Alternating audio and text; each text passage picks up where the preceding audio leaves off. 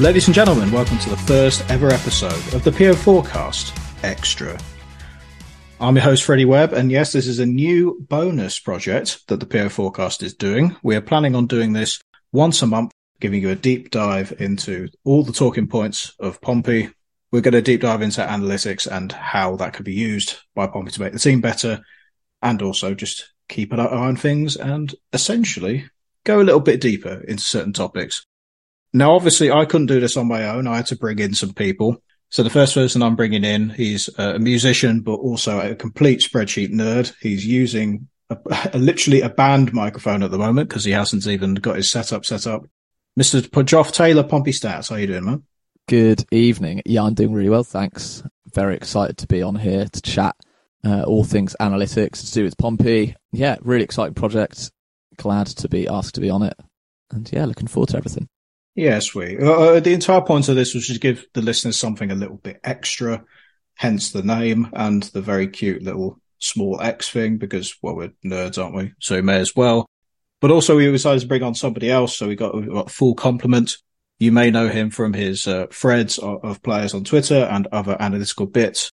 He is definitely an up-and-coming star in the analytical section and also does analysis for football clubs as well. Also, he is a certified king of bollocks, Mr. Jack Hancock. How's it going, man? Yeah, that was a hell of an intro. I mean, I'm all right. I mean, I had to get my heart scanned the other day, so that's not ideal. But, you know, you're like 5 years younger than me, dude. What are you getting your heart scanned for? Well, I had chest pains on the left side of my chest. And I was like, you know what, I'm not going to mess around with this. So I had to get an ECG done. It was great. I felt like, wanted. So, no heart problems. You're all fine, right, presumably. Yeah. I mean, I've got like a pulled muscle in my ribs, but apart from that, I'm all right. Well, there we are then, ladies and gents. For a 21-year-old getting absolutely done in by chest pains. 19, Freddie. 19. Even worse. Good God. There's no Good excuse. God. No excuse. Oh, I'm turning Same 26. Age as Jude Bellingham. Turning 26 in a week and a bit. Jesus Christ. I may as well be sent to the morgue. So what we're doing on today's episode, obviously, we were thinking about, we'll dive into some like niche topics, but Pompey only go and sign 5 players in the first little stint of the summer transfer window. So we'll be going through all of these players, making reference to some of the analytics we have from Y Scouts, which is for those who don't know, a scouting platform that football clubs use. But also we'll be looking at some of the quotes from John Mousinho and some other faces in the world of football around, just to give you guys a bit more of a lowdown from our initial impressions, which you can find on the previous episode of the PO Forecast. We will also be looking at one bit of breaking news and going over all of your listener questions. So the breaking news first. Ronan Curtis put out a statement on social media, basically saying that he's rejected the contracts that was offered by Pompey, and effectively he's going to be rehabbing all the way until September. That's apparently the time frame of his injuries. I'm just going to open up the floor with this. Joff, is it a blow for Pompey that Curtis has decided to do this? He's said he's focusing on his family. Do you see his future being at Fratton Park or not at this point? Do you think he's betting on himself to get fit, and then Pompey will look at him and go, "Hey, with Mr. Trick here, we'll give him a higher salary than previous"? Well, we've all seen what Ronan Curtis can do in League One, and yeah, hopefully he recovers on time, if not early. I think early projections of his recovery time would be the new year, if I'm not mistaken. But yeah, all the best in the recovery for his injury. But first and foremost, he's thought about his family, which is, League One players not going to earn, enough money to keep them going for life off of that. They're going to have to find some other things. So thinking of family and his welfare and his income, who wouldn't do that? So I agree with kind of the statement he's put out. Whether we'll be missing out on a player, yes, under the few games he played under Mousinho, he looked rejuvenated. He looked like he wanted to be there. He looked like almost in his old self. So hopefully contract negotiations and things can move in a positive direction for us, because I do think we'll have a real player on our hands again. The form he was in when, he was playing with Lowe on the other wing they were great that season. So hopefully Mousinho can get him back to that, and all the best in his recovery. I wasn't surprised by the statement, really, because I think we all had an inkling of what sort of offer was out there, and given the injury, he didn't have much leverage. Curtis has been one of those players where he's seen him at his best. He's dynamite on that left-hand side. Cutting in on his strong foot can be a hassle for defenders. But for the last couple of seasons, he has dropped off under Danny Cowley, and that could be due to a world of factors, namely being played in several positions, just niggling injuries, just form not going his way, potentially a little bit of personality getting in the way when he's had bad performances. They're usually in streaks where he has a lot of them, and then a few games back to back where he's very good. Where do you stand on this, Jack? Because obviously his analytics for the past 2 seasons have dropped off pretty much in most areas, given compared to his previous seasons, haven't they? Yeah, I think it's a tough one, Ronan, because you can see the player that's there. Even when he's looked, quite unquote bad, there's still that quality there. I'm not a huge fan of signing players or selling players or acquiring coaches because they know the club or they're passionate, but that energy and that ferocity that he brings, which is quantifiable. I'm not going to sit here and say it's unquantifiable. It's measurable. It's clear to see. Are we losing out on a player? Possibly. I think there's always a risk in football, right? You're never going to get all your signings right, or you never get anything right. It's not how it works. I think he's done what's best for his family. I respect it a lot, and I'm actually really impressed with how mature he's been and how transparent he's been. And if he looks really good come September, October, sure, open up those talks again, see if you can get him to stay, because there's no doubt he loves the club, and if the right offer's on the table, I'm sure he won't hesitate in accepting it. Yeah, absolutely. Because he said in his statement himself that he was quite reluctant to move his young family away from Portsmouth, and that was one of the key factors in it. So it's a bit of a weird situation where the last chapter is not closed on this. He could re-sign for Pompey. He's going to stay with the club to train as well, so they will basically keep an eye on his development as well, which is another factor. We're just going to have to wait and see over the next few months. But the main thing we're going to be talking about is not players who are currently in the squad. We'll perhaps do that another time, but players who have come in. And I don't remember the last time, or if ever, that Pompey have signed 5 players with the first, week and a half, 2 weeks at the transfer window. You guys are excited about that, as I am, because I know we could always have like a look on the bright side of things with new signings, can't we? We always look at their best bits to try and convince ourselves that they're a good pickup or not, can't we? But hey, it shows that the club have got a clear strategy. They've looked at players probably way before the end of the season, and they know who they want, and they're going after it, aren't they? Yeah, I think it's clear to see the change in strategy that we've now got under Richard Hughes. I did not expect to see 5 signings in the first week. Yeah, compared to previous transfer windows, especially under the Cowleys, they kind of seem to be dotted around, if not, left into the last week. Last season, we went to that pre-season camp in Spain without a recognised forward. And just to get, 5 decent players in before pre-season starts is brilliant. I'm excited to see what these players can do, and I'm just very happy that they can get a full pre-season under Mousinho, can kind of buy into the style, the way we do things here. And yeah, Mousinho can get a good proper look at them rather than them just kind of being thrown in to a match day, after being signed on deadline day. So yeah, really excited. Jack, with a little bit more football background on the ground, you would probably know the benefits a bit more of bringing players early for pre-season regardless. So what do you think of that? Do you think this will only be a benefit for Pompey that they've signed this number of players already? Yeah, absolutely. And just before I get to that, I chat to people within the club. I'm not going to make any bones about that. I won't name names, obviously, because that'd be unfair, but I've got it on good authority that the scouting processes and the recruitment processes under Rich Hughes are, the best they've been in best part of a decade. All of these players, as far as I can tell, have been profiled for months and months in advance.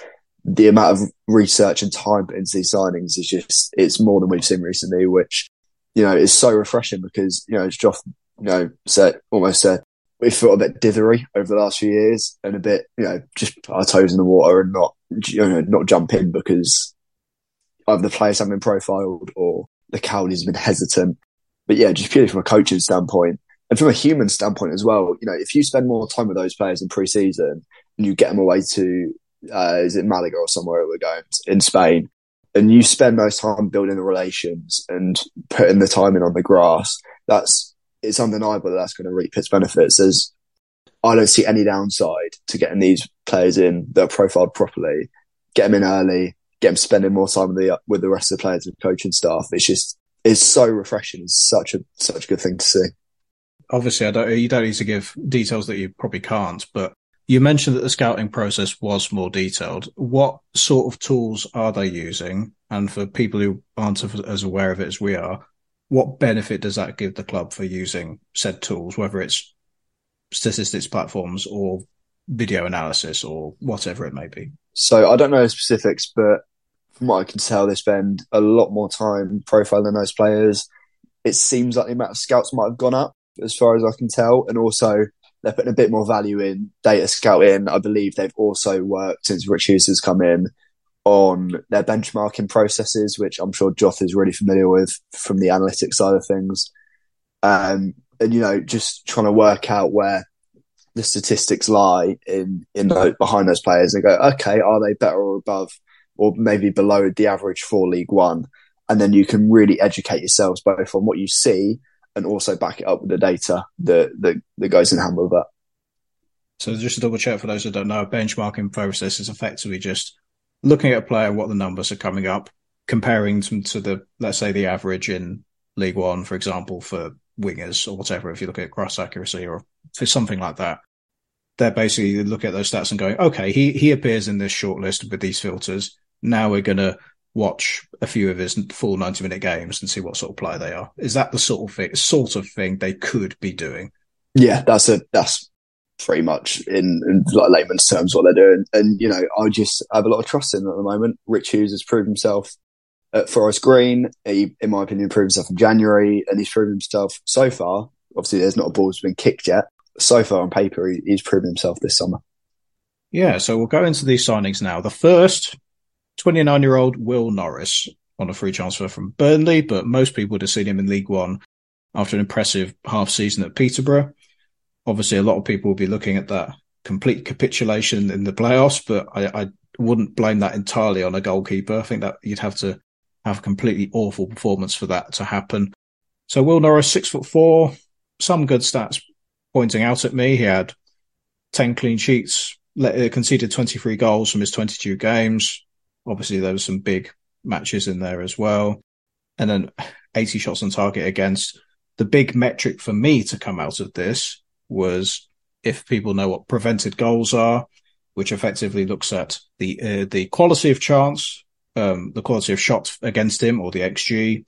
They basically take that and then look at the amount that he's conceded, and then positive is a rough figure on how many goals they've saved or how many extra goals they've let in. And he's plus 4.33 on that. Joff, what was your reaction to the Will Norris signing? And do you think it's actually good to bring in a permanent keeper? Because obviously we've had the loan carousel for the past few years. Yeah, definitely. I think the first thing I looked at was great, permanent deal.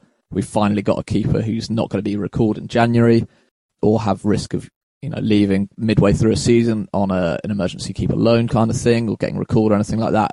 So actually having a permanent keeper in the first time, I think, 2 seasons, brilliant. We can then kind of use that third goalkeeping slot to fill with a loanee or another up-and-coming youth player, potentially send Oluwayemi out on loan. But yeah, it's great to actually have a goalkeeper who's here on a permanent deal. Yeah, in terms of analytics, yeah, his goals prevented is great. I think he is in the top 25%. Yeah, he's better than 75% of the keepers out there in League One this season for that, which is really good. I've kind of been developing a little player ranking system. Goalkeepers are pretty hard to kind of profile because outfield players, there's a lot more kind of data out there on them. But yeah, he comes up as the 7th best keeper in League One out of 37 goalkeepers this season, which is, fantastic. That is essentially a playoff standard, if not better, goalkeeper. And to get one permanently is just brilliant. Well, obviously, just from looking at that metric, it seems a very positive signing.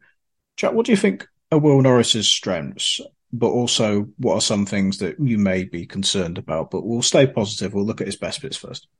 Yeah, well, you're lucky because I've wrote one more positive than I have weakness. So for each signing, I should say, for the notes page I've put together, I've got a 1-line synopsis and then I've gone into strengths and weaknesses. So for Norris, I've put solid, but slightly flappy. So the solid part of it, reflex saving and his ability to close down angles, I've been really impressed by. He's quite quick and springy. So he's light on his toes, able to make those reflex saves high into the corners of the goal. And his distribution is, this might sound a bit rude, but it's serviceable. It's solid. It's not, groundbreaking, but it will do. In terms of weaknesses, his command of area, especially in the second 6-yard box, which is, for those that don't know, is the area from the edge of the 6-yard box to the penalty spot, roughly. He's quite flappy in those areas when he comes up to claim those crosses. So one way that can be exploited is by putting quite a few big aerial weapons around him and essentially mark him out of the game. And then, you can win flick-ons from there. He won't be the most active keeper in possession, but, it won't be like you can't pass back to him like Josh Griffiths or Josh Oluwayemi, for example. I looked at Will Norris, and when I first saw him, I thought, he's solid with his saves. And I think that's something that I know Pompey have tried to focus on playing out the back for the last few seasons. I want my keeper to stop goals above all and anything else. So I don't mind if he can't ping the ball perfectly on a sixpence to the winger, if he's a solid shot stopper, a la Craig McGilvery, for example. Joff, what do you think of his distribution? His total pass accuracy, I've noticed, is pretty much bang on roughly where Matt Macey was last season. Would it be fair to say that his distribution is similar to Matt Macey? And more importantly, do those low levels actually matter? Would you rather just take his prevented goals, for example, instead, and prioritize that as a statistic? I think when you're trying to get out of a division such as League One, those fundamentals, shot stopping, that's, your primary thing as a goalkeeper. And then everything else, for me, comes as a bonus. But, you can have someone like Bazunu who, amazing distribution, could ping a 50-yarder straight into the feet of Ronan Curtis and get an attack going. Yeah, for me, his main negative in terms of statistics was his progressive passing. So passing into the final third, passing into dangerous areas from deep. If we're playing with good ball-playing centre-backs, which, if we signed Deshaun Bernard, we've got Riley Towler, Ogilvie, I count as someone who can do a job there in the three at the back and play the ball nicely, then for me, it doesn't really matter. Obviously, you'd want the option there, but, as I said, he is fundamentally a good shot stopper. And if you can get his kind of flappiness out of the way, I did look at his aerial duels, and this is kind of where, data can be a bit misleading because, he's got a very, very good aerial duel win percentage. That's fine. But when you go and look at the footage, it's then you see, cool, it gets a hand on the ball, but then, doesn't catch it cleanly, doesn't regather it, it doesn't fall into a defender, it's not a clean punch. And that's what can be perceived as flappy. So, yeah, if you can kind of sort out that part of the game, again, it could be due to defensive positioning and stuff like that, then, we've got a real keeper on our hands. But fundamentally, goals prevented, I'm very, very happy with that. Command of area is such a massive thing for Pompey, I think, in dealing with teams who will be relying on set pieces. I'm half following along because we have breaking news. Very special on the first episode of the PO Forecast Extra. Pompey have made their 6th summer signing. Ben Stevenson, following his departure from Forest Green, 26 years old, midfielder, signed a 2-year deal with a club option of a third. To show my ignorance here, I don't know a lot about Ben Stevenson, largely because I barely watched a lot of Forest Green last season because, obviously they finished rock bottom of League One recently and didn't show very much promise at all. Do either of you want to come in on Ben Stevenson? Do you know much about him? Or look, I know his name, and I'm currently looking at Y-Scout, and I'm looking at his statistics from 21-22. And look, I'm not going to lie, I don't know a lot about him. That would be my research for tonight sorted. I don't want to be doing that. From what I can tell, purely from the statistics, it's quite good defensively, it seems. He's got a high number of interceptions, solid number of clearances, solid dual percentage win, solid pass accuracy. He seems all right. Rich Hughes probably would have worked with him, if my maths line up, probably would have worked with him at Forest Green, so he knows him. It seems like an all right signing. I wish I could say more, but I'm not the most educated on him, unfortunately. Joff, save this segment. What do you know about Ben Stevenson, midfielder from Forest Green? Please offer something extra. Cool. So I have quickly fired up the algorithm. My kind of midfielder profiling model has him down as a 6/8. So that's either kind of like a deep lying midfielder, someone who can play, if you're playing a midfielder where there's two midfielders, 4-4-2, 3-4-3, say, then he'd be great in there. In a 3-4-3, in a 4-3-3, or he could be at the base, or one of the 2 8s around that, or as a deep lying playmaker in the 4-2-3-1 system. Yeah, in terms of ranking and where he's profiling, comes out about middle-ish in League One. I'm going to have to go back to Excel and my code in R to kind of get a deeper look at that. But his strengths more lie as a 6. So think Rodri. Think someone who can drop in, play the ball, do what well. What League One comparison can you bring up? Can I jump in quickly? Go for it. I've just gone through some clips, his best actions on my scout. His long-range passing looks all right. How is he in that area? Give me 2 seconds and I'll find out. While Joff's on Excel, I'll bring up only a couple of little bits and bobs. He was a youth player at Coventry City, played at League One there for a little bit before moving to Colchester United. Previously played for Colchester at League Two level, played roughly 4 seasons for them. Signed for Forest Green in the season where they romped League Two and pretty much started every game with 41 appearances and 39 starts. And then this season with Forest Green, 29 appearances, 26 starts. 1 assist in that time in comparison to the League Two winning side, 4 assists, which, again, I'm not going to pretend I know much about him, but he seems like that roughly. Would you say like a deep line playmaker, do you think? So sort of a player who looking at Pompey here, if we're playing a 4-3-3, would you say he's a backup to Pack, do you think? Like a deep line player who will shuttle the ball to the box-to-box midfielders who will get forward, like a Lowry, like a Morel, or like a Devlin, for example, who we'll talk more about. Do you think that's where he fits? Because obviously another player who's come in, who we'll talk about in a bit, Connor Shaughnessy, can also technically play that role as well. This is like thrilling live Excel work, right? This is what nobody... Well, I don't know. Maybe listeners to the PF4 Off-Cast Extra wants this, but I'm not sure who wants live Excel spreadsheets and trying to figure out who this player is. So yeah, he ranks really well in kind of terms of pass accuracy. So I've kind of created a metric there where it takes into account, it's weighted so the harder passes rank more highly in terms of, so a 4-yard square ball to your centre back. That's not that hard to complete. I could do that probably. So that doesn't really contribute to the ranking. So he ranks really well for that. Possession adjusted interceptions. So that's just how many interceptions you make, but adjusted for the amount of possession your team has. So it's more of a fair test. Ranks well on that. Yeah. And there's progressive passes, defensive duels, all there. Not the most creative player. Ranks pretty poorly for expected assists. So kind of shot creation, not the best there. However, if he is a deep lying playmaker, I've, not seen any footage of him kind of intently. I've watched Pompey versus Forest Green both times this season, but, wasn't looking out for him. Don't even know if he played. But yeah, if he's a deep lying playmaker, then that's not the most crucial statistic. So yeah, looks to be a good signing and, will know Rich Hughes from his links at Forest Green. And obviously he's someone who's been profiled by him. So yeah, looks to be a good rotation option for Pack, which is probably what we've needed most. Morel can do a job there. However, I'd prefer to see him in kind of a more 3-8 role, box-to-box role, if you want to put it like that. Someone who can progress it, dribbling, passing, kind of be everywhere on the pitch. Yeah, I completely agree with you. I'm sorry, I'll jump in again. Slide it right in there. I completely agree with that assessment with the mention of Morel. I like Morel a lot, but I don't love him in a single pivot. I much prefer him either in a double pivot with a more progressive passer or as one of the 8s. I like Ben Stevens' physical profile. He's 6 foot. He looks pretty strong. He's got good upper and lower body strength by the look of it.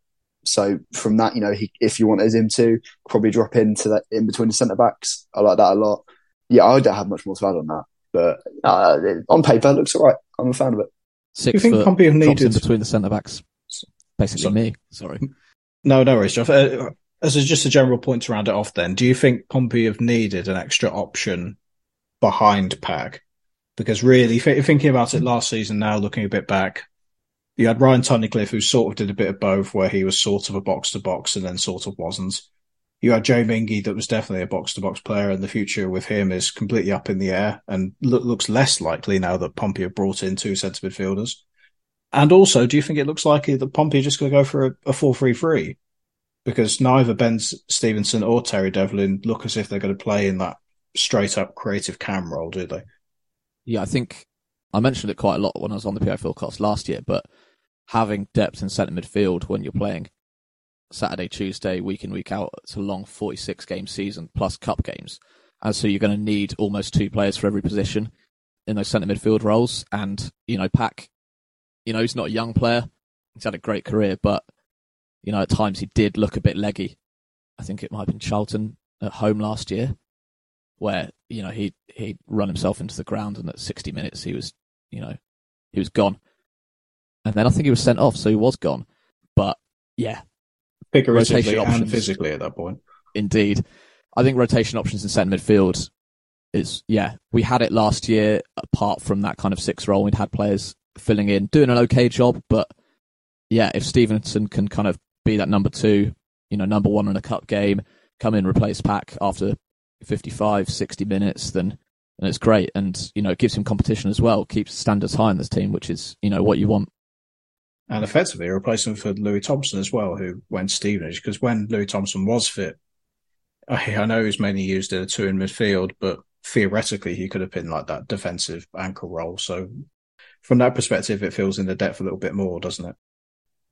All right, so now that Joff and Jack have finished their best Jonah Hill impression from Moneyball, trying to scramble together anything they knew about Ben Stevenson, let's go over some well-trodden ground already. Let's go for a player who was the second signing for Pompey, Connor Shaughnessy. He signed on a free transfer from Burton Albion. Looks to be like a backup centre-back, and just seemingly just a very, very solid, straight-up one at that. Looking at the statistics for me, didn't seem to be a lot of frills there. Mousinho said he's heard people speak very highly of his attitude, work rate, versatility. That was the biggest thing to come out in the press about him. Almost so that Mousinho said he can apparently cover any slots across the back four and holding midfield because of his athleticism. Joff, I'm going to start on that quote. Can he cover all slots of the back four while also being a holding midfielder as well? Definitely centre-back and holding midfield, I'd kind of have him down for. Yeah, I asked my friend Josh Hobbs, shout out to Josh, he's part of the recruitment team at Notts County, but also a massive Leeds fan who Shaughnessy previously played for. And he basically said, really like that, able to play defensive midfield or centre-backs, physical, power to carry out from the back. So whether he's kind of been earmarked as that starter in the right centre-back role, alongside Towler, great. If it's more of a depth option, someone who can cover both positions, when we switch to a back five when we're 3-0 up at Peterborough on the first day of the season and, we need to protect that lead, great, he can do that as well. I wouldn't say he's a natural fullback. I think we're really, really well stocked at right back. That's the only position I don't think we'll look to kind of sign in this season. But yeah, centre-back, defensive midfield, great. Would happily play him there in League One. Yeah, looking at Shaughnessy specifically, obviously Pompey have changed around their centre-halves an awful lot. Do you think Shaughnessy will break into the first team from the little bits that you looked at? Because on the face of it, we've signed a centre-half from Burton Albion who play very differently to Pompey. They sit in an awful lot. They pack their own penalty area and go on the counter-attack a little bit. Do you think he'll be able to cope with a lot of possession, perhaps passing in between the defenders, that type of thing? So when Shaughnessy signed, I did quite a bit of research to try and get a thread out on him. What I like about Shaughnessy, and it might sound a bit odd, is that he's not very well suited to a possession game. He is, however, I really like him in those transitional moments where the ball, it's a bit dead. It could go either way. You're not really in possession or out of possession. He's because his movements are quite aggressive. He's really good at winning the ball back and then just playing forward because he's passing. He likes to play into the channels. So if you were playing a game where, I don't know, you've got a really ball dominant side coming up against you and you want to get that energy in behind on their last line, if you put Shaughnessy in there, either in midfield or as centre-back, he's really good in transition from what I've seen. So you can win the ball back quickly and then play forward with quite direct play. So that kind of gives us another option. Although what I would say is that he's not the best 1v1 defender. Part of that is because of his physiology and that he's got a very high centre of gravity. When he stoops down, he's not small, which means he's not the best at dictating direction against wingers that have got quite a low centre of gravity because he's not very agile. Apart from that, it's free, so he's not given a huge wage. He's versatile, which is such an important quality for squads at this level. I quite like it, yeah. He gives us something we don't really have he's quite mobile, but yeah, maybe not the best 1v1, but every player at this level's got to hold him again. Just to jump in on that, sorry. Geoff, I was going to add this point as well. With his passing, I don't know, it might just be me. When we had Burgess and Clark, or Clark and Watmore, like the centre halves who were so comfortable on the ball and so good defensively as well, we're almost spoiled, weren't we? I don't see Shaughnessy as that, and that might be just having my expectations a bit too high. How comfortable is he playing out the ball? Because I get Jack's point where he said that it could be a positive that he's not the best in possession, but against so many teams at home, Pompey are going to have the lion's share of possession against teams dropping deep, aren't they? Yeah, definitely. We saw how we struggled to kind of break down a low block quite a lot last season. In terms of kind of data points from last season, I should say, that, it's pass accuracy. So that's, again, kind of harder passes to carry off. So longer, more progressive passes contribute more to this model. That is his main weakness, as are defensive duels. So kind of the data backs up the eye test there. If you're just passing it square to a better ball-playing centre-back or a midfielder who's dropped in, fine. But ideally, at home, you're going to want two confident ball-playing centre-backs. There are a few times last season where, a few defenders, centre-backs of ours would, try a nice line-breaking pass that we could all see from the Fratton end, and sometimes on their weak foot, and we couldn't they couldn't pull it off. And, we then got done in transition, countered, and we're 1-2-0 down. So, we want players who can pass out from the back confidently and, short passes, medium passes into the box, passes to Colby Bishop, who's, dropped deep to receive the ball and the wings are rushing on. We want players who are able to do that at home against, a better on the ball side, Peterborough away, a team that can zing the ball around, something like that, then, you may want him in the side kind of to block interceptions, win those aerial duels. His data points out that aerial duels and his interceptions are the two strongest parts to his game. So, again, passes the eye test. So, good depth signing. I wouldn't necessarily start him in a home game, against Carlisle or a team that's come up from League Two, but it's a fine depth signing. And if you can, he's played Championship before, might have even played Premier League, but, if you can replicate that and be in form for there, then he's got every chance of starting. Yeah, Ed Walker went over him, a Burton fan, highly knowledgeable, went over him on the PO forecast. He does have an injury record as well, which is a bit concerning. I think another thing is Pompey. I still think they need another centre-half over the top. What do you think, Joe? Yeah, I completely agree with you on the fact that we need another centre-half that can play the ball.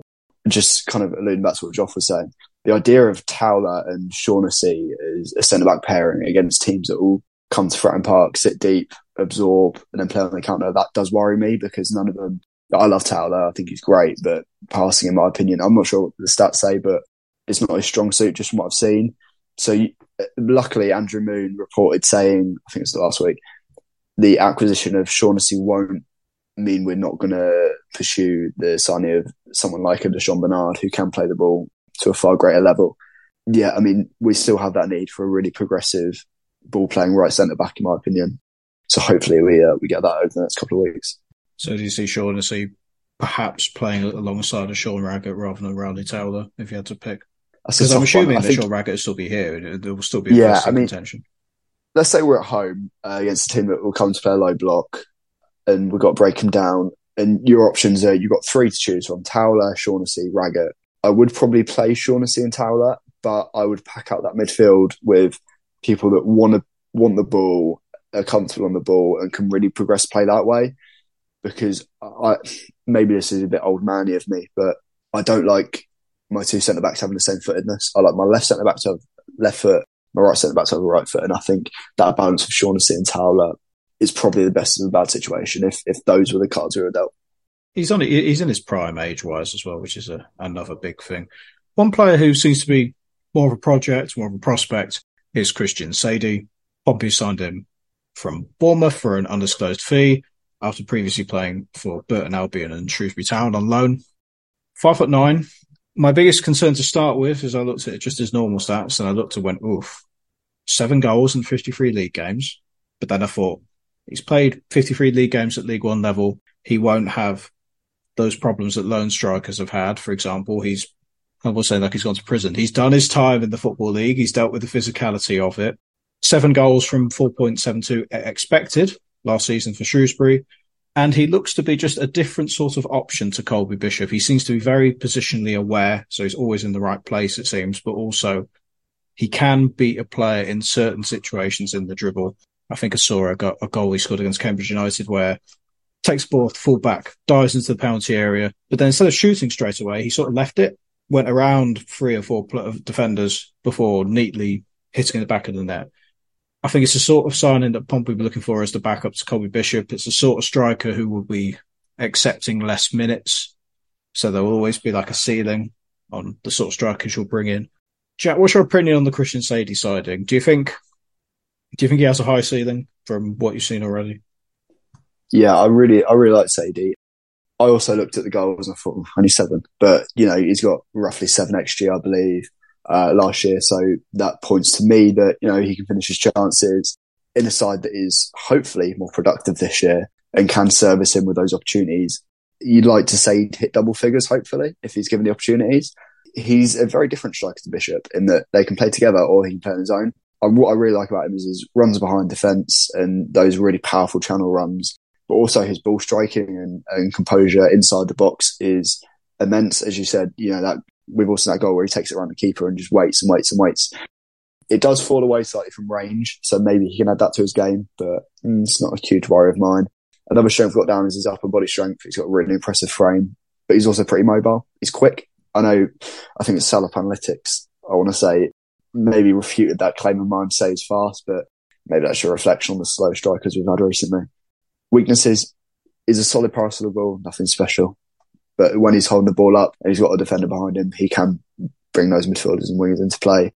And yeah, it'd just be nice to see him increase the output of his by increasing the quality and the quantity of those shots. And hopefully, I think he'll probably be aiming for double figures next season. Hopefully he can hit that. Bring other players into play is probably a massive thing given the role he's going to be expected. Perhaps coming on for Bishop, maybe on like the 65th, 70th minute mark, to offer a bit extra. If, for example, he's been marked out of the game, playing in a 4-3-3, or in the middle of the match, they might switch to a 4-4-2 to try and chase a game, for example, and they bring him in alongside Bishop. Joff, do you think he could be the impact player up front, which Poppy didn't really have last season? I know Joe Pickett came off the bench and played well in a few instances. Dane Scarlett less so, unfortunately, even though he had some good games to start with. Is he the impact player that adds depth to that number 9 spot? Yeah, he's a different option to Bishop. One of Bishop's strengths last season was kind of getting the ball fired into him from the goalkeeper or centre-backs, coming in deep, laying it off to a centre midfielder, holding the ball up. He's phenomenal at that. Sadie, not so much. Where I see him doing really well is, imagine a scenario where 1-0 up at Fratton Park and a team has thrown on a couple of forwards, a couple more attacking players, and we are kind of in low block and a mid block. They're trying to play football against us, and Sadie is up there on the last man, and Norris gets the ball, zings it over the head of the centre back. Sadie's in. He's got the pace to do that. The way he kind of uses his dribbling and ball control to kind of set himself up to get a better shooting chance, give the shot a higher XG if you will, is really, really good. So can be dangerous in the box. I think it's a different signing. It's a good signing. One that, as you say, is an option on his own up top, can play in a 2. If we ever want to play 4-4-2 or go to a 3-5-2 or something like that, him and Bishop up top. I think, we haven't seen it, but I can see them complementing each other really, really well. You say only 7 goals in 21 games. It's 0.24 goals per 90. still, a decent enough output for a centre forward.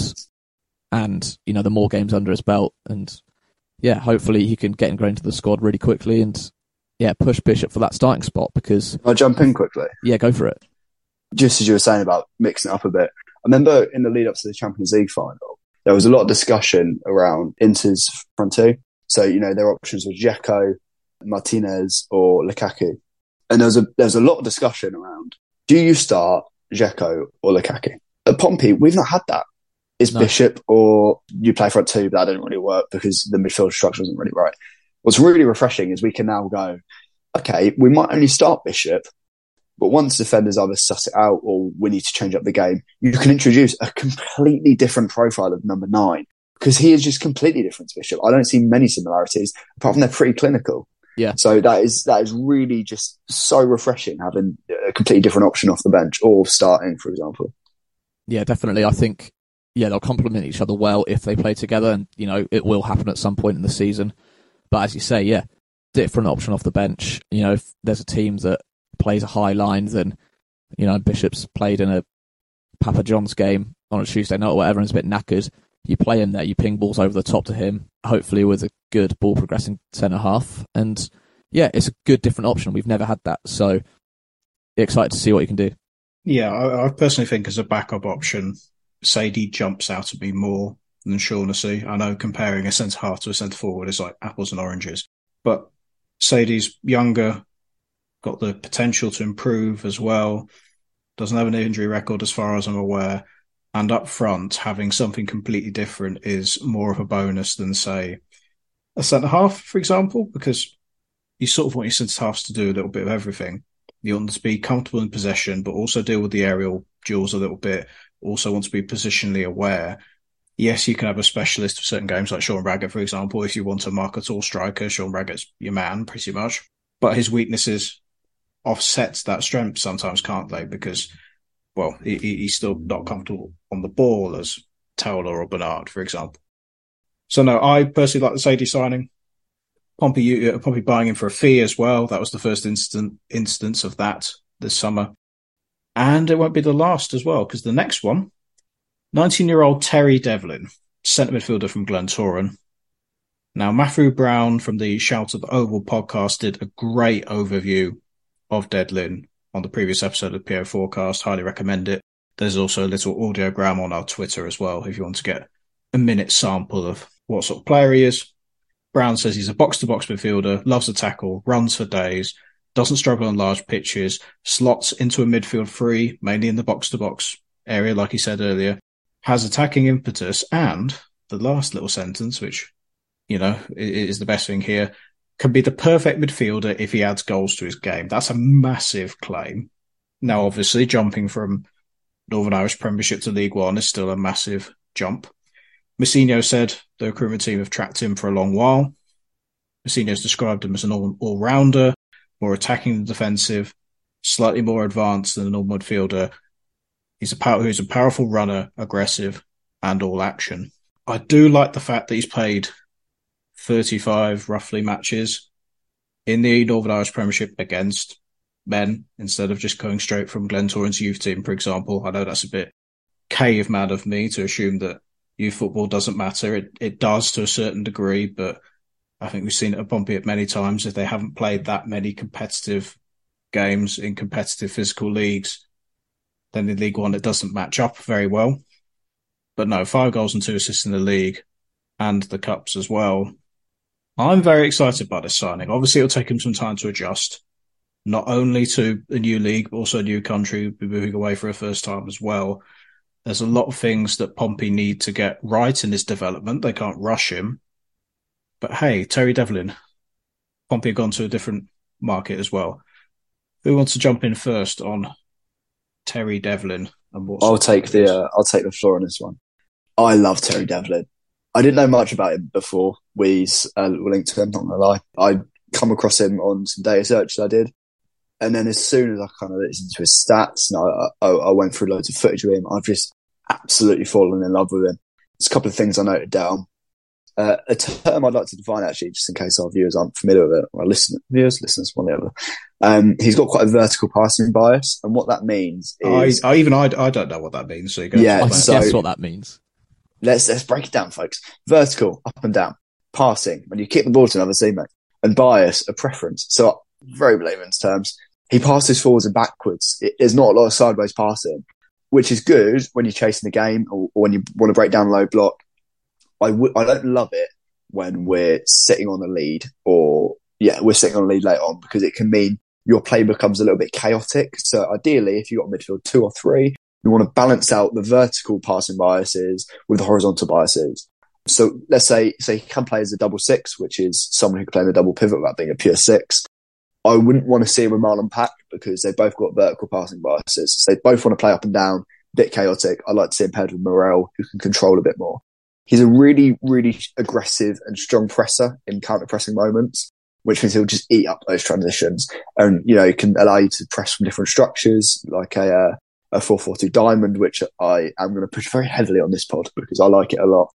And just one last thing, I put a tweet out week just before his sign, and I compared him to Alexis McAllister. And turns out they've got a 90.5% stylistic similarity. That's courtesy of St. Johnson Analytics on Twitter. They do some great work, well worth a follow. The only difference is that Devlin prefers progressing the play through passes. McAllister prefers progressing play via carries. So if you do want to compare him to a player, think Alexis McAllister. Maybe not the most creative, but he can add that to his game. I really, really, really love Terry Devlin. I'm just over the moon. I think he's going to be great one day. I think it'll be great for Portsmouth. So what you're saying is we've signed essentially a World Cup winning centre midfielder. Yes, I've got Alexis McAllister regen on my notes. So, yeah, no pressure, Terry. But, I do expect you to win the World Cup with Argentina in the next 10 years. Wow. What expectations to live up to? Geoff, I'm going to bring you in as well. What are the main bits of analytics that I liked when looking at Terry Devlin? Not necessarily looking like an algorithm or fancy thing sometimes. He had the second highest rate of offensive duels in the Northern Irish Premiership centre midfielders. That basically means to me that the ball sticks to his feet. And that's a massive thing for Pompey because so all too often their play down the centre of midfield got cut open by strong midfields. And then often without the midfield, Pompey have just completely lost games and failed to control them. Do you think that little extra thing from Devlin when he plays, do you think that would be a massive thing for Pompey to turn games around at? The fact that the ball can stick to his feet and he can play out a killer pass.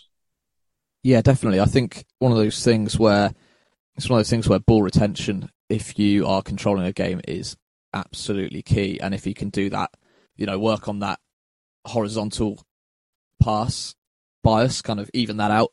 If you can learn to kind of progress it sideways, look for those players who are rotating in positions, then yeah, he becomes pretty complete. But yeah, the ability to kind of, take a man on, spin a player, play out, if you're being pressed, bait that in, take someone on and then play a pass. Amazing. Some teams are going to press us quite aggressively, some aren't, but if you can retain the ball, against a high press or just, progress it to a point with dribbling and passing where, there is a good option to pass the ball or shoot.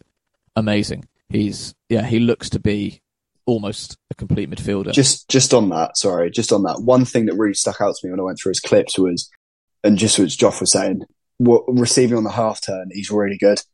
He'll receive on his back foot, he'll spin out and he'll immediately play forward, normally into one of the wider channels, but also he can play into midfield. That's so important against teams that press. The PPDA averages, I'm sure, have gone up over the recent years in League One and other leagues. So those players that are a bit more press-proof, players that can't be pressed, essentially. That's really important. He's 19. He's a month older than me, little baby Hancock. It's so impressive his ability to receive on the half turn and play out from pressure. Yeah, definitely. I kind of childishly refer to them as spinny midfielders or a fidget spinner. We chatted about this, didn't we? Yeah. Conor Gallagher. The OG being Musa Dembele. Kovacic is another example of someone who can get the ball on the half turn and just beat the press and progress it really well, either by dribbling or passing. But yeah, it looks like a really exciting prospect. I believe we had a question about which player in the Pompey midfield is he most similar to. Yeah, And since you mentioned it, I'll bring it in. Yeah. We're leaving a lot of the list of questions for last, but this is most relevant, so I'll bring it in now. Alex Cush, thank you very much for sending this in. From the data you've seen out of Pack, Burrell, and Lowry, who is Terry Devlin most similar to? Off the top of my head, I'm thinking like a Lowry, but you guys will know a bit more about it. I think I said positionally, not statistically. I think I said Tunnicliffe, but I'm sure I'm about to be proven incredibly wrong. Don't say Tunnicliffe. He's not a Pompey player. So I went I went really nerdy on this. Used a technique called K means clustering, and it's essentially using loads of data points to find similarity with players. Almost like the Alexis McAllister comparison earlier. You take a look at all their statistics and say, okay, this player is really similar to them in terms of the ratio of defensive duels to progressive passes to all the data outputs that you can get from Wyscout. As a short answer, none of the three players mentioned were that similar. The algorithm kind of classified players into 5 categories. Let's say a 6, so deep lying midfielder, a 6/8, a hybrid between that and an 8, which is kind of your box-to-box midfielder, an 8-10, which is a hybrid between that box-to-box player and a more attacking midfielder. He kind of fills the 6-8 thing mostly. A player in League One that he did come out very similar to was a guy called Ben Thompson. Don't know if you've heard of him. And another player. What a mensch. Obviously, his name has to be there. Put him in a title. That'll rope him in. Oh, yeah. Of course it will. No, but Ben Thompson was a great player. He was a great player at that time frame, and I just wish he was at Pompey for longer. And there were so many reasons why that didn't happen, which was an utter shame. Just a manager keeping him not just on the bench and not playing him and ruining his career. But never mind. Why is he similar to Ben Thompson, and why is that a good thing? So another player that I know you both like that he has come up similar to is Ethan Erhan. The thing I wrote down was high work rate, versatile midfielders who can do a job anywhere as a 6, an 8 or a 10. And I think, he's young. He can be moulded and developed, things to his game that aren't so strong. He can be coached out. Mousinho started out as a midfielder and was pretty decent, moved to centre-back later on in his career, but, has played in midfield, so he'll be able to give that knowledge, straight to Devlin. So, I really like him. In answer to the question, none of them, but if you remember Ben Thompson, which I'm sure people will, that think a younger Ben Thompson. Well, if we can't give him enough praise, then we just have. Like I said, I don't think we'll see him initially because I don't see how he can dislodge the Lowry Burrell Pack midfield 3. But it seems like an excellent option off the bench and to bring in certain games, a very good squad depth piece. And we mentioned Ethan Erhan earlier. He was a player who I really wanted, played a lot for St Mirren, controlled midfield, and we didn't sign him because we thought he was too expensive, and I was very sad. One player who he brought in for a fee might be a bit different to the sort of player that Pompey fans would be after anyway. Anthony Scully, undisclosed free from Wigan, 24 years old, 5'6", a right-footed left winger, and that's immediately going to put a lot of people off because the amount of times we saw our inside forwards or inside wingers last season get the ball out to the wide area and then do pretty much nothing apart from cut it back loads. We went through Anthony Scully on the PO forecast with Gaz Hutchinson from the Stacey West. Mousinho basically said he signed Anthony Scully because he wanted his attacking magic, in quotes. So his creativity, goals, assists. He mentioned he's not a traditional winger who will hug the touchline but can still beat a fullback at a certain point, pop into pockets of space and have good link-up play with a striker. First, we'll talk about his role first, and then we'll go into whether it's a good signing or not. Since it's an inside winger, and it's not a traditional winger who will bomb it up and down the wide area on the strong foot and put crosses in, Joff, do you see us just playing a 4-3-3 that's quite narrow, where a lot of the work will be done with the box-to-box midfielders, and then Scully will be there moving into the space, having that quick switch onto his strong foot to either pass to Bishop or shoot himself? What do you think? I think he is one of those players that can do the Ronan Curtis / Josh Koroma thing from the left that we've seen before. Josh Koroma had a 4-game spell where he's unbelievable and then not great. But Scully's previous record, goal scoring winger, can cut into that stronger foot, go on the outside as well. So it gives you an option. I think one of my main frustrations with Curtis, but I will say that you did kind of start to see him develop this part of his game under Mousinho, was you always know he was going to go inside. And if you're Iron Robben, that's fine. You know what he's going to do, but he's too good, so he's going to beat you in a score. Whereas, with Ronan Curtis, it did come a bit obvious what he was going to do. However, under Mousinho, he was able to take it to the byline, get those cutbacks across. I think, we scored a goal that was assisted by Curtis against maybe Fleetwood away last season. I can't remember. But if he can do both of those things, then great. He's not going to hug the touchline. He's going to play as, that inside forward role and cut in. And, if we can keep Curtis, then we've got two great depth options there. But if not, we'd probably like to sign someone else who can do that and potentially play up front as well as a depth option. But he's proven in League One, and I, really rate the signing again. Just on that, because I'll almost definitely forget it otherwise. You've mentioned inverted wingers, inside forwards, midfield doing a lot of work. I mentioned in a tweet about a month ago, I think. I was chatting about, coaches that John Mousinho was likely influenced by, and I had Jurgen Klopp down. I see a lot, and I mean a lot of similarities structurally to Klopp's Liverpool of 3 years ago, let's say.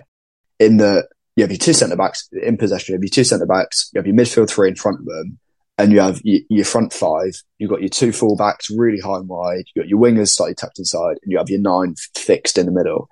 I can see a really, really heavy pressing side next year with that midfield three working on transitions, recycling possession in the inside channels and doing a lot of counter pressing. So I wouldn't be surprised if you see Lane and Scully have quite wide starting positions, and then when they get the ball, just drive right inside, and then you've got that room for the quite aggressive fullbacks to get really high and wide. So I'd keep an eye on similarities between John Mousinho's Portsmouth next year and Jurgen Klopp to Liverpool a few years ago.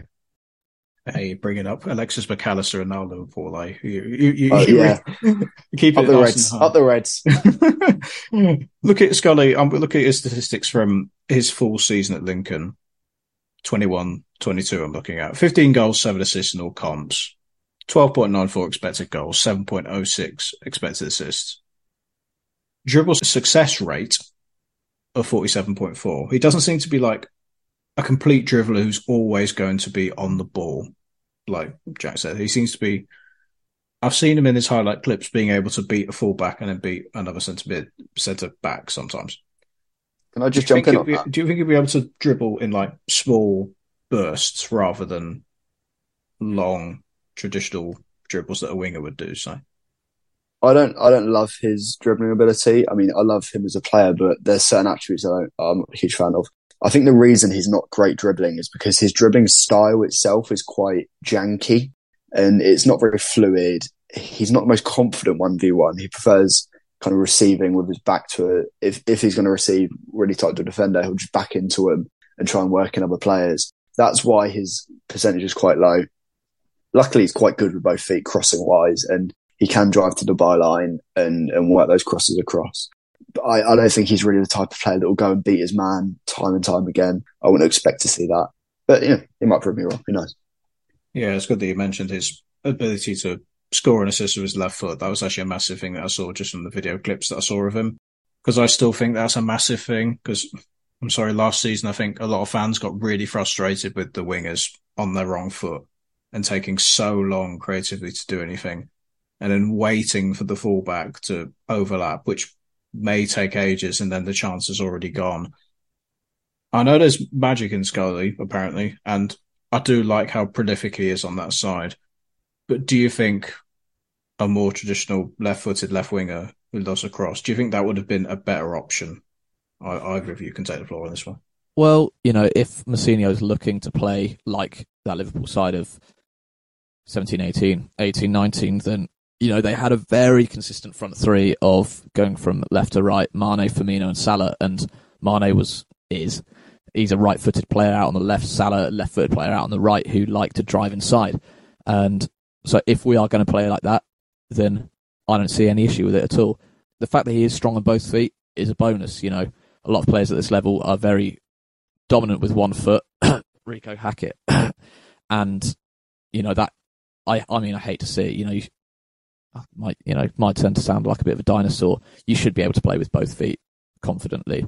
And You've clearly never seen me down 5-a-side, mate. My dad, when I was younger playing football, he would pass the ball to me and demand me pass it back right foot first time, then left foot first time. So my left foot's for standing on, so I can't say anything. I mean, I'm not saying I'm good at my left foot, but he insisted it and drew me into the 2-footed cult early on. But yeah, I think if you can go on the outside and ping a ball across the face of goal with his left foot, or have the option of going on his right, then a fullback, there's two options there. They don't know what he's going to do, which is great. I can see a scenario with those wide fullbacks with Scully kind of in that inside left position, receiving the ball from the fullback and just laying it off first time to the fullback running on, or giving it to the fullback out wide, making that run to the outside, towards the corner flag, receiving the ball and pinging across in, or going for a dribble. Definitely options there, and him being both footed is good. But if we're going to play like Liverpool, then I don't particularly mind the fact that he's right footed playing on the left. So before we move on, just to touch on and praise Rich Hughes again, because I've got to keep that LinkedIn connection somehow.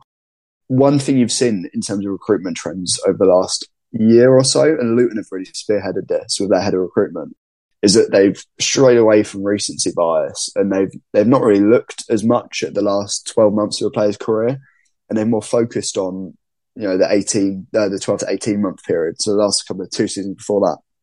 And what that means is, in the case of Anthony Scully, Scully's last year at Wigan was bad. There's no two ways about it. It was bad. He had a hernia. He couldn't get fit. He was in a really, really bad Wigan team. Couldn't get in the team. He had about 3 managers. So, if you just focus on the last 12 months, you'd look at Scully and you wouldn't dare recruit him for a team chasing promotion. It'd be completely nonsensical. Instead, what you do is you focus on the 1 or 2 years before that. So in Scully's case, he was electric at Lincoln. And that means because he had that bad year last year, you get a really undervalued asset, but you're buying a player profile that's actually really good. So to the Pompey fans who might be apprehensive and they say, okay, the last year he was really injured, he didn't play much, he didn't score much, he didn't assist much, just focus on the time before that. And that's how you get real value in the market, and that's how you set yourself apart from the other clubs in the division in terms of recruitment. Play devil's advocate slightly. Pompey sort of had this with previous players, like a Clark Robertson, for example, whose underlying numbers, not last season, the season before he signed, did really well. Obviously, they had the injury problem.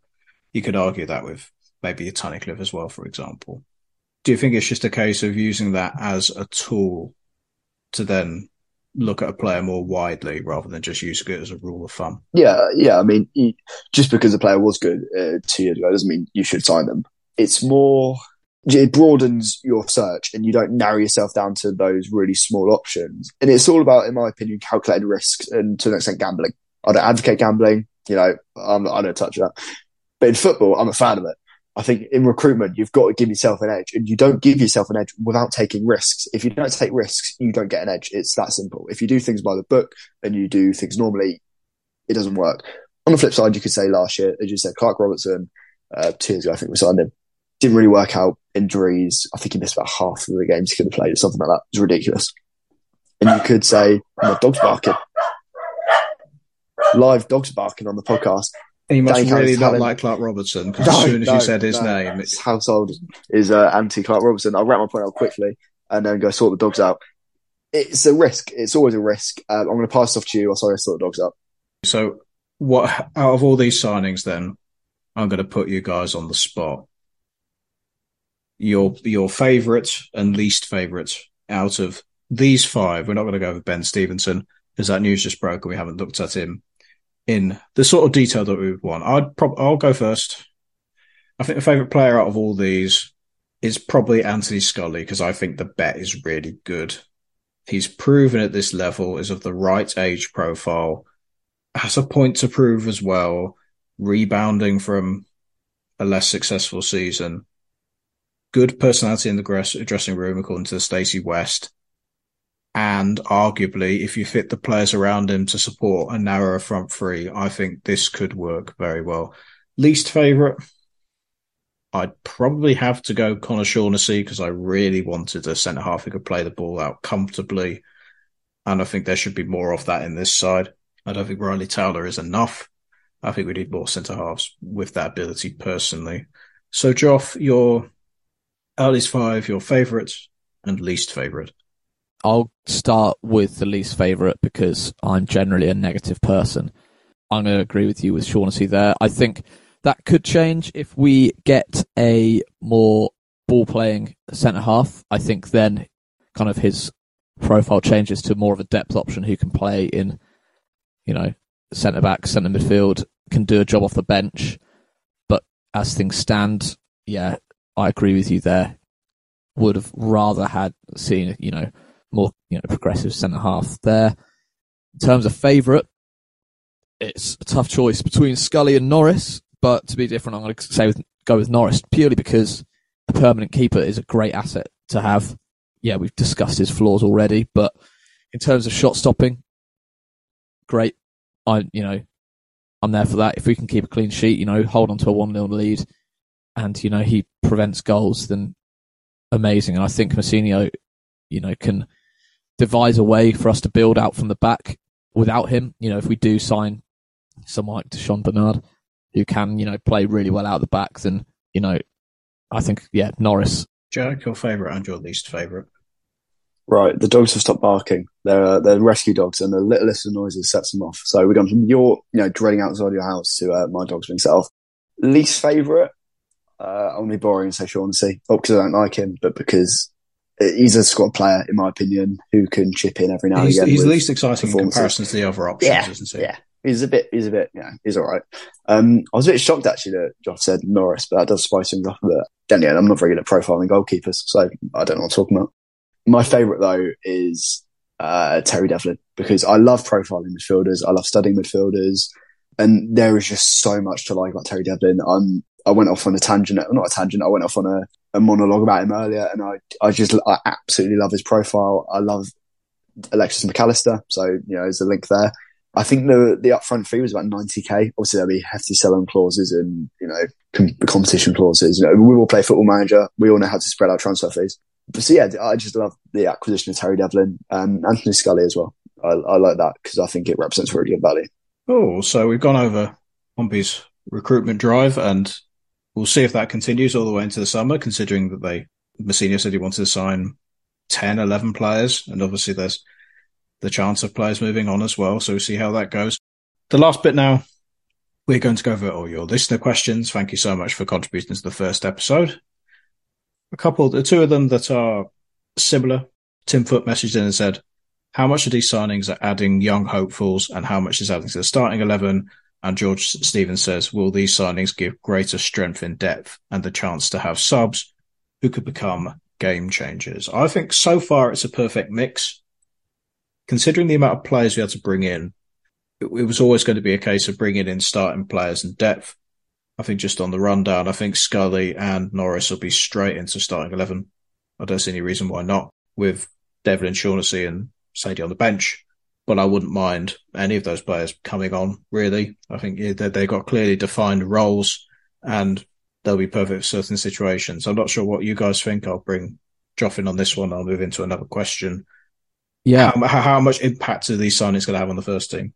And I totally agree with strength you. and depth, yeah. Yeah, it's a good mix. You see Shaughnessy, Norris, Scully kind of coming up to their peak age, within that peak age already. And then you've got and Stevenson as well. And then Sadie and Devlin, who are kind of more development style players, options from the bench, options to start in the Papa John's, the Racist Pizza Trophy, the Carabao Cup, all of that stuff. So I think it's, really, really good blend. Hopefully we see more of that to come. Peak players that can come straight into the first team and make an impact. I'd like that to be the profile of a centre-half. I don't know who that is. Maybe we'll discuss that on the next one. But, that's what I'd want to see next properly. Jack, have you got anything to add to that? No, I think kind of just echoing the points from earlier, in that we've now got players that we didn't really have their profile before, or we had a similar profile, but they weren't as good. But now we've got so many different and unique profiles that complement what we've already got in the building, as well as what is hopefully, if the links are correct, could come in the future. A couple of different players. Cassini Yengi's been linked. We have not got a player like him.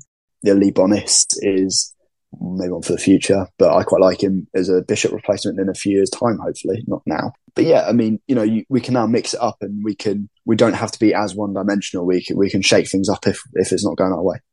One more technical question from Mousinho's Moose, referring to Marlon Pack being the sitting midfielder.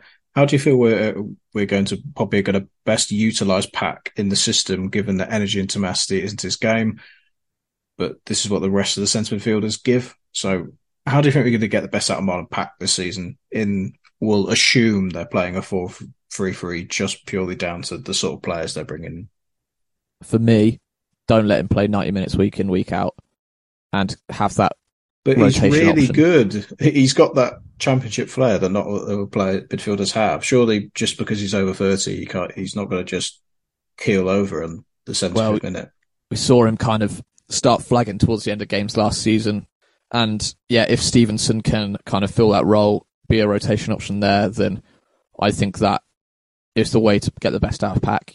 Start him by all means in most, if not every game when he's fit. But, I'm not confident that a player of his age can be playing in that 6 role week in, week out, 46 games a season.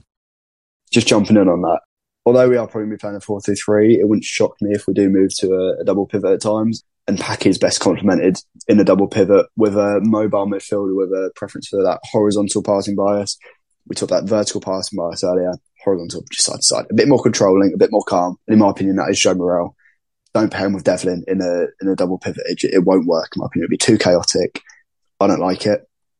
In a 4-3-3, I think right now in the building, it's probably the obvious partnership is Morel and Lowry, but I quite like Morel and Devlin ahead of Pack. I think especially Devlin is so aggressive and so positive, and he can do a lot of that running, and still youthful, so he'll run himself into the ground because maybe he's a little bit naive. I don't know. So yeah, you need to surround him with players who can do a bit of running for him. Don't play him in a 4-4-2 because that kills him. It absolutely kills him. And don't pair him with Jay Mingy, even though Jay Mingy will not be here next season. Don't put them two together. We don't know if Jay Mingy will be here next season. Obviously, all the stuff we're hearing from the agent and with the centre midfielders come in, it seems unlikely, doesn't it? Yeah.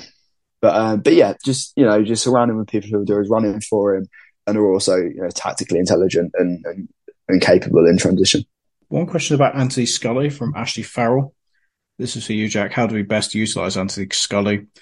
And if we were to get a left back in, how do you think Mousinho will play them? We sort of touched on that earlier, given the Jurgen Klopp 4-3-3 comparable, where the winger will play quite close to the striker, tuck in an awful lot, with the fullback bombing up and down, creating that wide attacking role. Do you see that happening, or do you think something else? Yeah. So again, I made notes on this. I noted down Jurgen Klopp's Liverpool.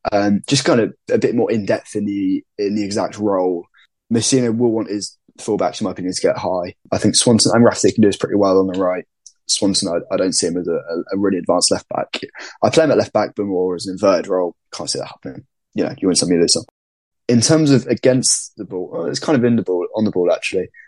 I wouldn't expect them to be they won't need to be good at defending counter-attacks because they will be quite high and wide. So if you profile in left backs, that's not a huge area for me. That'll be more the midfield three will need to be good in transition. He will like them to be able to defend and know their role and be athletic.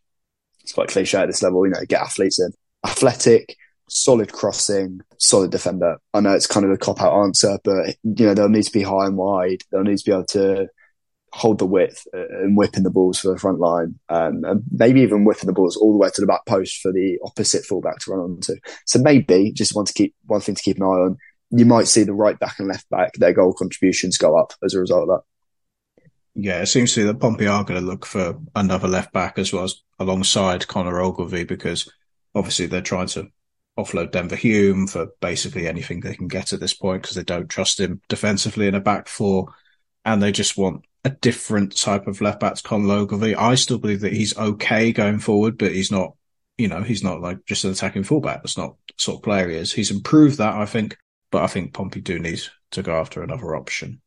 Well, we've gone over an awful lot there. Please give us some feedback on social media, because obviously this is the first time we've done this, and a little bit of input from the listeners would be greatly appreciated in how we're doing. Did you guys enjoy that first ever episode of the xTRA? I had a blast, and I think we dove in some really interesting topics, both tactically and statistically. I was really happy with it. I think this could be a bit of a bumper episode. So, see us next month for another one, hopefully. But yeah, I really enjoyed it, and hopefully you two did too. Yeah, had a great time as well.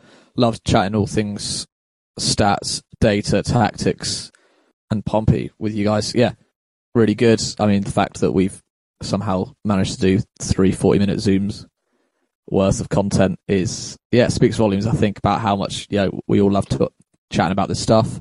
Sorry that you've got to edit all this together, Fred. I'm sure it'll be all right. But no, loved it. Yeah, feedback always welcome as well. If I drone on too much, please tell me.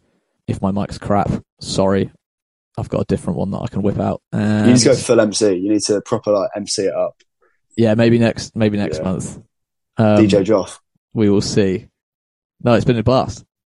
Yeah, absolutely. And feel free to obviously give any feedback that you guys like, because obviously we brought in a lot of detailed information as well. I always like to try and, it's in my role as a journalist, take detailed, sometimes complicated information and put it in a way that people can understand. So I hope that we've done that. But if we haven't at all, please tell us, and then we'll fit things around. And then anything else you want to discuss, also tell us about that as well. So thank you very much to Jack and Joff, and until next time, play at Pompey.